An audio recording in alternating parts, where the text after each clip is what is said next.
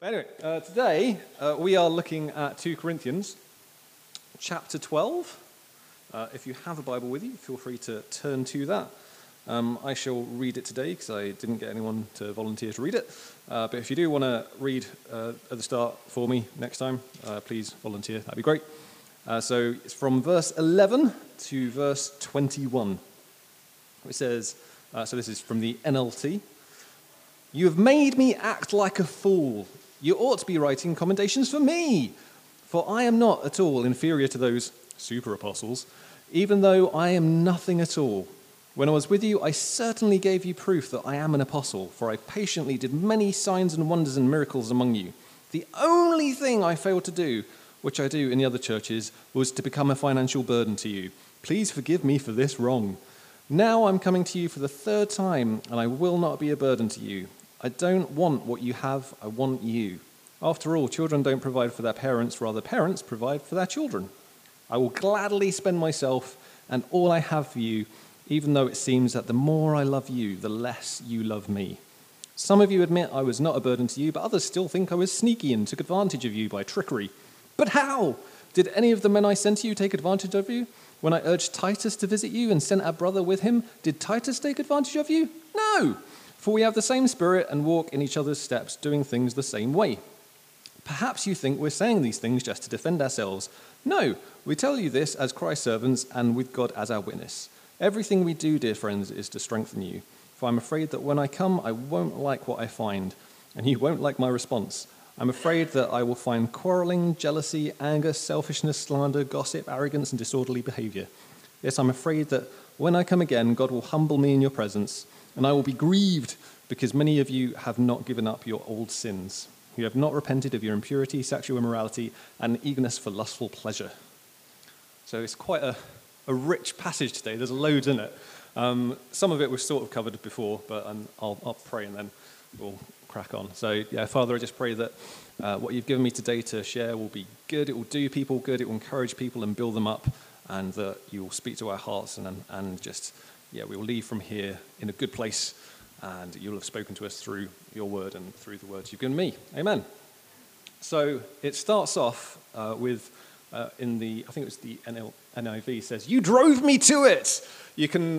Paul is just at this point at like breaking point. He is so frustrated. You can feel his frustration. The NLT says, "You made me act like a fool." He's saying, like, I don't want to have to justify myself. I don't want to have to keep giving you credentials and telling you that I'm meant to be doing this stuff. I don't want to have to be doing this, but you've driven me to it. You've given me no other choice because you keep demanding all this nonsense stuff that for some reason matters to you. And I don't want to have to say all this stuff, but you've given me no choice. And I really find it fascinating with Paul's defense in 2 Corinthians, because I find a lot of the time he sounds a bit like saying, I will not boast about how handsome I am. I will not boast about how talented I am. I will not boast about how wonderful I am in any way. I won't do it. And in doing that, you're like, did you not just do that? It feels a bit sort of like a subtle, backhanded sort of complimenting himself a little bit. But it starts off in verse 11, saying about commendations again, which is why there's a letter there. And some of you will remember when I preached probably months ago now about commendations, the church in Corinth was asking Paul for like these letters of recommendation, saying, yeah, Paul's great. That's what they did at the time. Churches would write to the other churches saying, hey, you should get this guy come and preach. He's really good. You should listen to him. And Paul here is saying, you should be writing these letters for me to other churches. You should be saying how good I've been to you. I shouldn't be having to give you letters recommending me because I'm the guy who founded your church. That's bananas. I should be having letters of commendation from you to these other churches saying that I'm good to go there. And yet he's not getting that. Then Paul says, I'm not inferior at all to these super apostles, which I had mentioned last time round when I spoke. But then he says something really interesting, which is, even though I am nothing at all. And I love that, because I've spoken, I think every time I've spoken almost from 2 Corinthians, I've mentioned comparison and how comparison is not great, and comparison will either make you small or make you a tool. Those are kind of your two options with comparison. It will make you arrogant or it will make you feel less than something. But here, Paul is saying, I am nothing. And that's because of his understanding of just viewing everyone as sinners saved by grace. He understands that there's no hierarchy in the Christian world. There's no, you're a level 2 Christian and you're a level 8 Christian. There's none of that. It's just you are a sinner saved by grace. What Jesus did on the cross was sufficient for you. You're his kid. Other Christians are his kid. It's a completely level playing field. There is no sort of hierarchy as such. Everyone is valued. Everyone is loved. There's no sort of hierarchy as such. It's just that everyone is nothing. Everyone was a sinner. For all have fallen short of the glory of God. Blanket statement. And all have been, who have chosen him, have been saved. Blanket statement. There's no different levels. So Paul sort of views everyone as this sort of equal, really, which is really cool. So that's a good way of doing things. And then you sense Paul's frustration a little bit more. Has anyone seen a show called Cougar Town? Okay, so this will be a reference that only Heather gets. But there's a guy in it called, and it sounds like it's a show that would be about like 80-year-old women dating 20-year-olds. It's not that at all. It's the worst named show in the world. It's really funny. It's by the same guys who did Scrubs. But there's a guy in it called Andy who goes, come on! And it feels like that's what Paul's doing here. It's like, come on, what more do you want from me? Come on, seriously? So he's saying that when I was with you, I gave you proof that I'm an apostle. I did the stuff. I did signs and wonders and miracles and mighty acts. Like, that's the stuff an apostle's meant to do, and I've done those things. What do you want from me? You can sense his just frustration at that. And I got a quote, which is from someone who I didn't expect to be quoting in a preach, ever. It's a quote from Ed Sheeran. Here's me being like hip and relevant. It says, I can't tell you the key to success, but the key to failure is trying to please everyone. I liked that. So well done, Ed. He has done everything right that he should have done that should have made these guys in the church in Corinth happy. He's ticked all the boxes. He's done all the stuff, and yet some people are still miserable and complaining. He doesn't really know exactly what it is that he's done wrong, because part of this passage is him sort of fishing for the answers for that. But it's good to realize that there are some people who you just won't manage to make happy. There's another quote I found by a guy called Donald Miller, who I'd never heard of before, but again, I quite like the quote, so I thought I'd nick it. He says, when you stop expecting people to be perfect, you can like them for who they are. And I was like, ooh, I like that. When you stop expecting to be perfect, you can like them for who they are. And I would even take that maybe a step further and say, when you stop expecting people to meet your expectations, you can like them for who they are. Because what Kev will always say to me, you can't manage other people's disappointments. And disappointments happen after an expectation has not been met effectively. So you have an expectation and then it doesn't happen and then you get disappointed. But it's the expectation that's the problem and the cause rather than the disappointment which you need to try and address. So Paul, throughout all of this, is trying to almost work out what were you expecting of me that has resulted in your disappointment? I can't work it out. I don't know what it is. Because you can't manage people's disappointments, but you can hopefully manage people's expectations for the future so that in the future they're not so disappointed. But Paul in this is just going, what is it? What do you want from me? I've done all the stuff. Literally, like, what is it that I've not done or have done that has caused so much of a problem?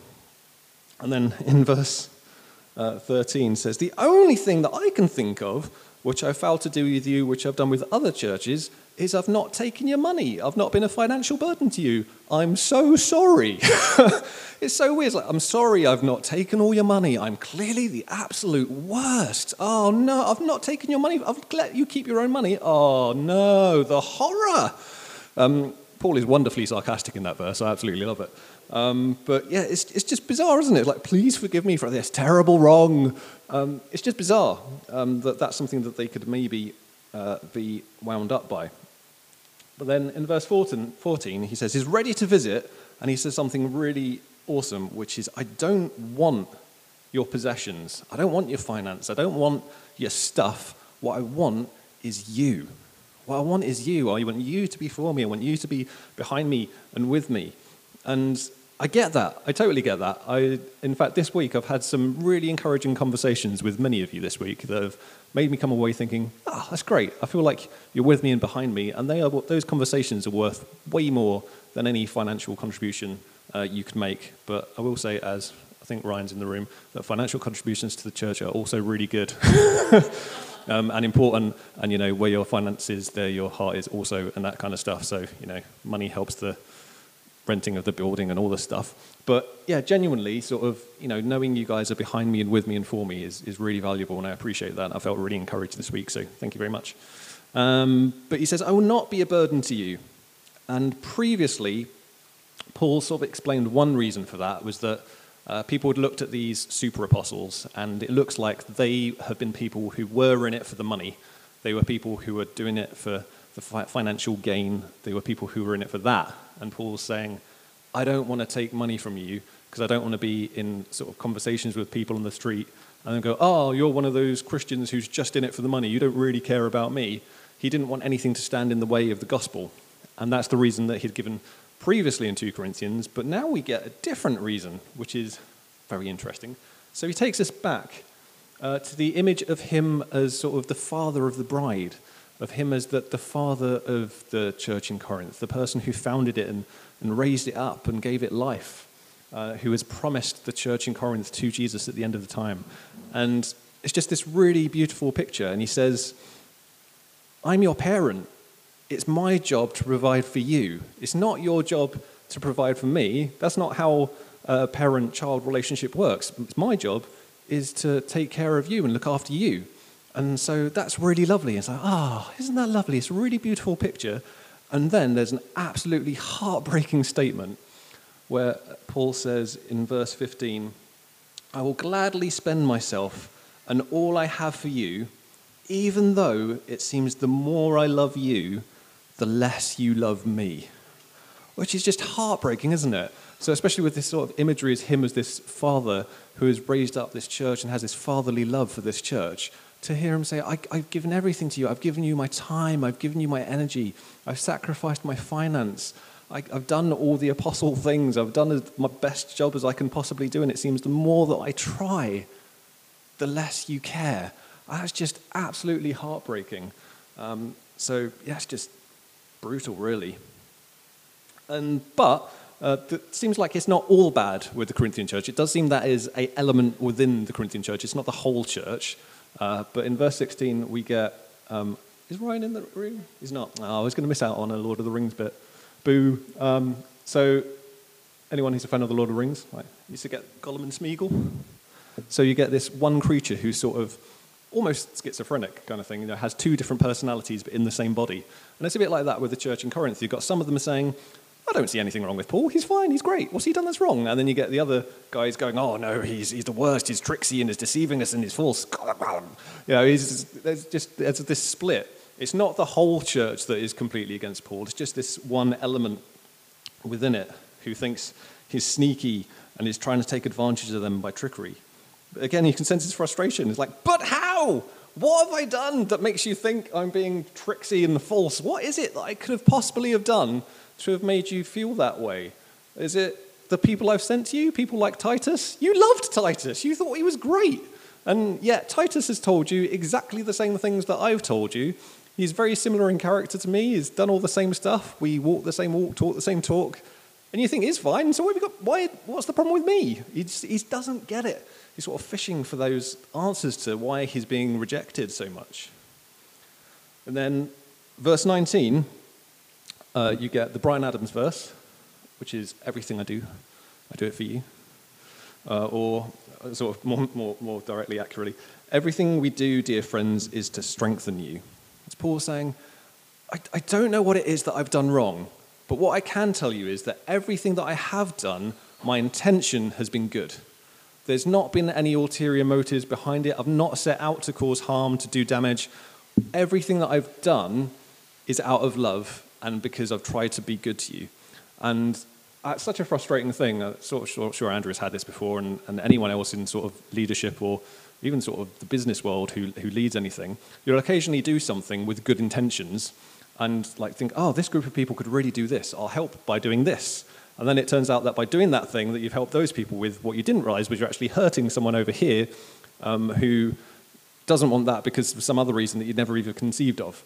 And it's really frustrating when you do that. Like, but as a church leader, I can promise you that I will never intentionally do anything to harm or to do you damage, but I can guarantee that I will do stuff to wind you up, but it's completely by accident. I will never intend to do it, but it's almost guaranteed to happen. And I can see sort of Paul's frustration in that as well, but his intention, his intent is good.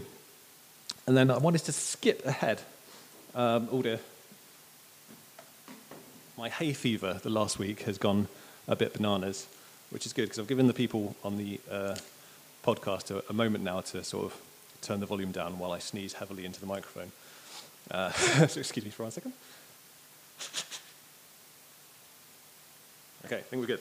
So yeah, verse 21, we get to, and I really loved what Ryan said last week about Paul, like his burning with sort of anger and frustration at sin.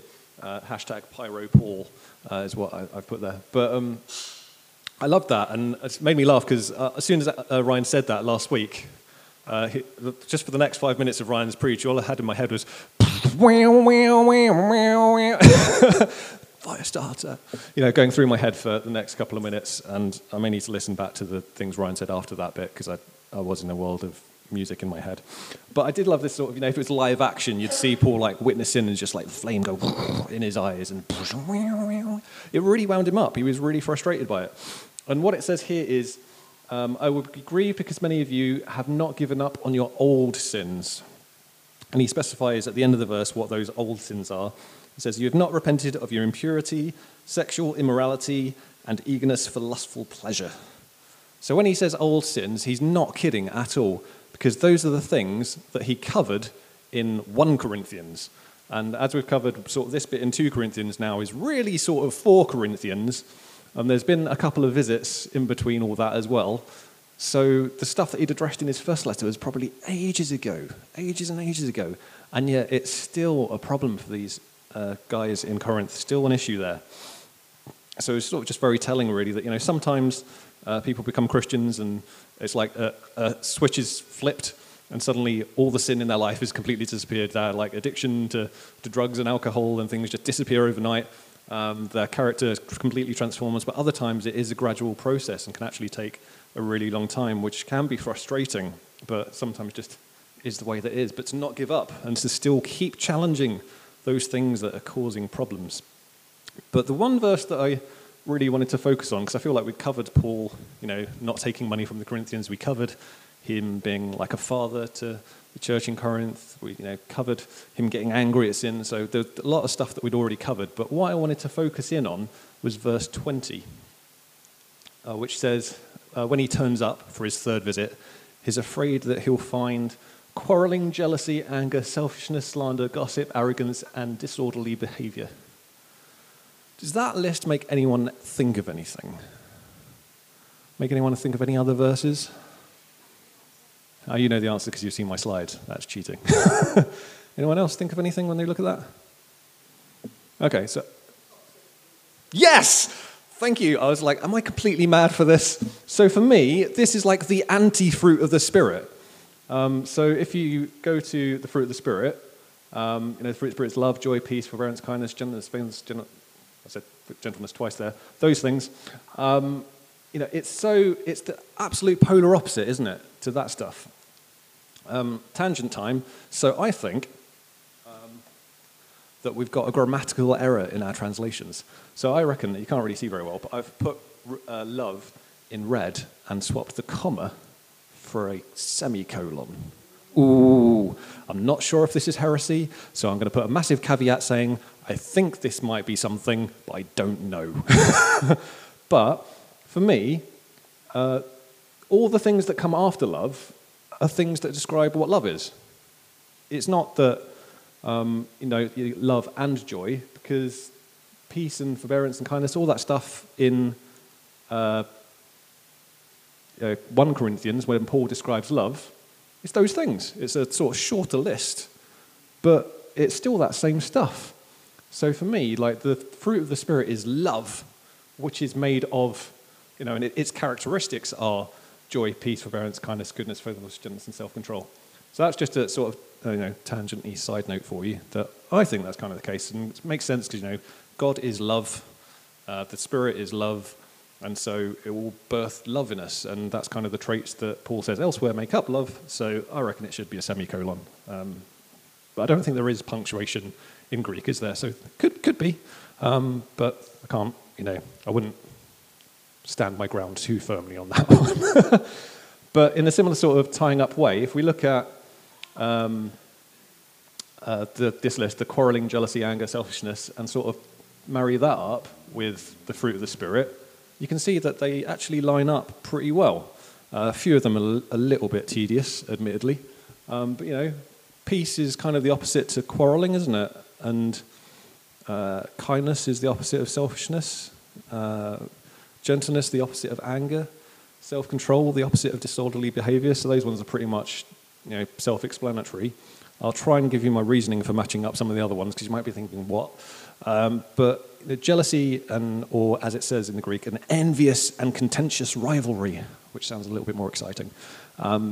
It's all about sort of loss, isn't it? Not wanting to lose things and holding on to things too tightly and freaking out about things. But if you're doing that, the chances are you're not going to be joyful, because Paul is joyful in, when he has much, when he has little, he is joyful, he is at peace. Whereas jealousy is kind of the not being happy with the status quo, isn't it? Yeah, peace, quarreling, complaining, arguing, questioning things is kind of the opposite to being in a good place with people relationally. Forbearance or patience, as it is in most translations. I'm not sure what translation I picked for forbearance, but most of them it says patience.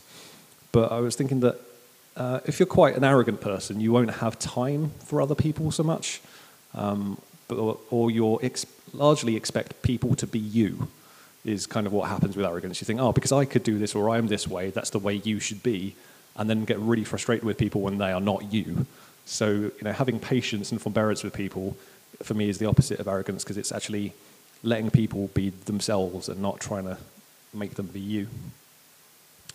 Kindness and selfishness, doing what is good, choosing others over yourself. The second commandment, love your neighbor, big deal.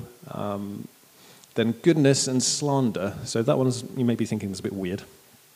But I figure slander, the definition of that is evil speech. So I figure goodness is pretty much the opposite of evil. I think that's fairly straightforward. So just in terms of words, I love the fact that Proverbs says in the tongue it has the ability of life and death. You can use your words to build people up, to do people good, or you can use your words to bring people down. And that's kind of your choice as to what you use. Faithfulness is about trust and confidence and fidelity, whereas gossip here, which it literally says in Greek is sort of more whispering about people, is not good. Gentleness instead of anger. We spoke a few weeks ago about gentleness, like Jesus, that gentle strength under control. And anger here is actually probably better translated rage. It's sort of an outburst of passion or wrath. So it's sort of just flying off the handle, which kind of comes into it with self-control and disorderly behavior, but not letting your emotions rule you, but having them under control, being, keeping everything sort of level and not being, to be fair, as David is sometimes in the Psalms, sort of borderline, sort of off the wall, sort of, all over the place. So for me, that's kind of helpful. Because, we always sort of look at the fruit of the Spirit and say, this is what we should be. But then having this list of, the polar opposite, if you are going in a direction, you kind of need 2 points to mark a direction, don't you? You need to know where you're heading to, but you need to know where you're heading away from as well to draw a straight line through it. So for me, to say, go and be peaceful, it's like, well, what does that look like? But to say being peaceful means not quarreling, that's sort of actionable, isn't it? You can sort of work out what that looks like. Or, to be kind means actually I'm going to have to be less selfish to be kind. Sort of it helps sort of quantify it a bit better. So you may be thinking, what are you saying, John? Are you saying just try harder? Just make sure that you're doing the stuff on the left side of that list and not the right side? Should we just try harder? But that's works, isn't it? That's not grace. And what is it? It's the fruit of the Spirit. And today's actually Pentecost Sunday. Many churches will be celebrating today. So everywhere Christians will be celebrating the day that the Spirit first fell upon the disciples. And, that's awesome. But it's the Spirit within us, isn't it, that produces all this good stuff. It's not our own efforts. It's not the fruit of hard work and determination. It's the fruit of the Spirit. So it's not obviously we should, try to, lean towards those things, but the heavy lifting is the Spirit within us. It's the Spirit who will make us want to make the good choices. It's the Spirit in us reminding us of what we should be and what we should be achieving for or aiming for. It's the Spirit that shapes our character. It's the Spirit that softens our hearts and transforms our minds. So what we need to make all that reality is not to try harder. It's more of the Spirit in our lives, more of God's Spirit transforming us, making us more like Jesus. And so that's the end of my talk, but I'm going to pray.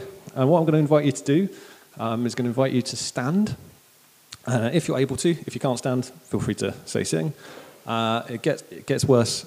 So what I'd invite you to do is that instead of holding your hands out like this, or like that, however you'd normally hold your hands out when responding to prayer, what I want you to do is hold your hands out like that, like you're a tree.